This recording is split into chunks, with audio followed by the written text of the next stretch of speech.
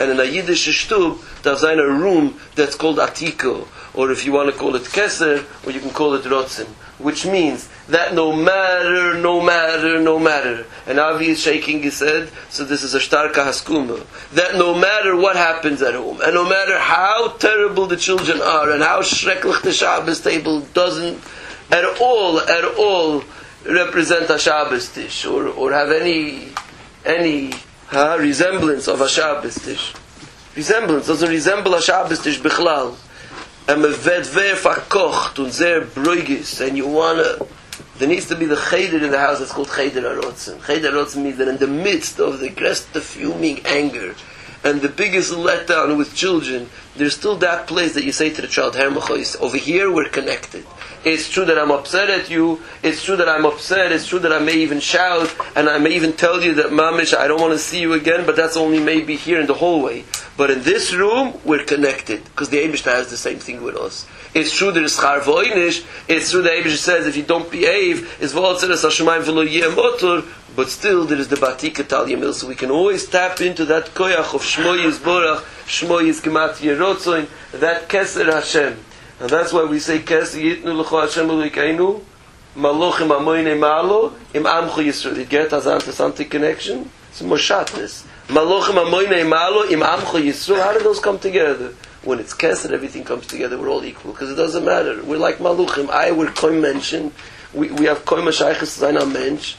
Aber nicht mitzad the Pchina of Keser. Mitzad this Pchina of Keser, Hashem's Kesher to us has no shaychus to the inyan of our maisim or our maisim to be. And that's why when Amalek heard this in Pashas B'Shalach, Amalek came and said, I'm not going to let this happen. Vayilochem im Yisrael b'refidim, because Amalek said, look, if Hashem connects to Eden because they're great, so I have nothing to say. But if Hashem connects to Eden despite that they're what? Says Amalek, so then I want to come in the place of Klal Yisrael. And that's called Reishis Goyim Amalek. Amalek goes to the place of Reishis, and the first Sphira is Sphira HaKeser. He says like this, if it's Reishis, then Goyim Amalek, then why can't I be Klal Yisrael? Right? Oh, but we taught him a lesson, that this Kesher is only mit Yidden. And that's why next week's Parsha starts, Vayishma Yisrael, when he heard Kriyas Yamtzel Mechemes Amalek, he says, I want to join this nation. Azah b'Shefer v'lechoy chetubim. Azah got v'zot lieb sein Volk, no matter what, when and where, in a certain kesher, in a certain room, there is always that kesher mit Neibishtens of Yisrech v'lechoy chetubim. So the Eibishten's mezaka zayin, we should understand that this is our kesher with the Eibishter, so we can always feel connected and never feel that oy oy oy oy oy, although the oy oy oy is emes when you say slach lonu.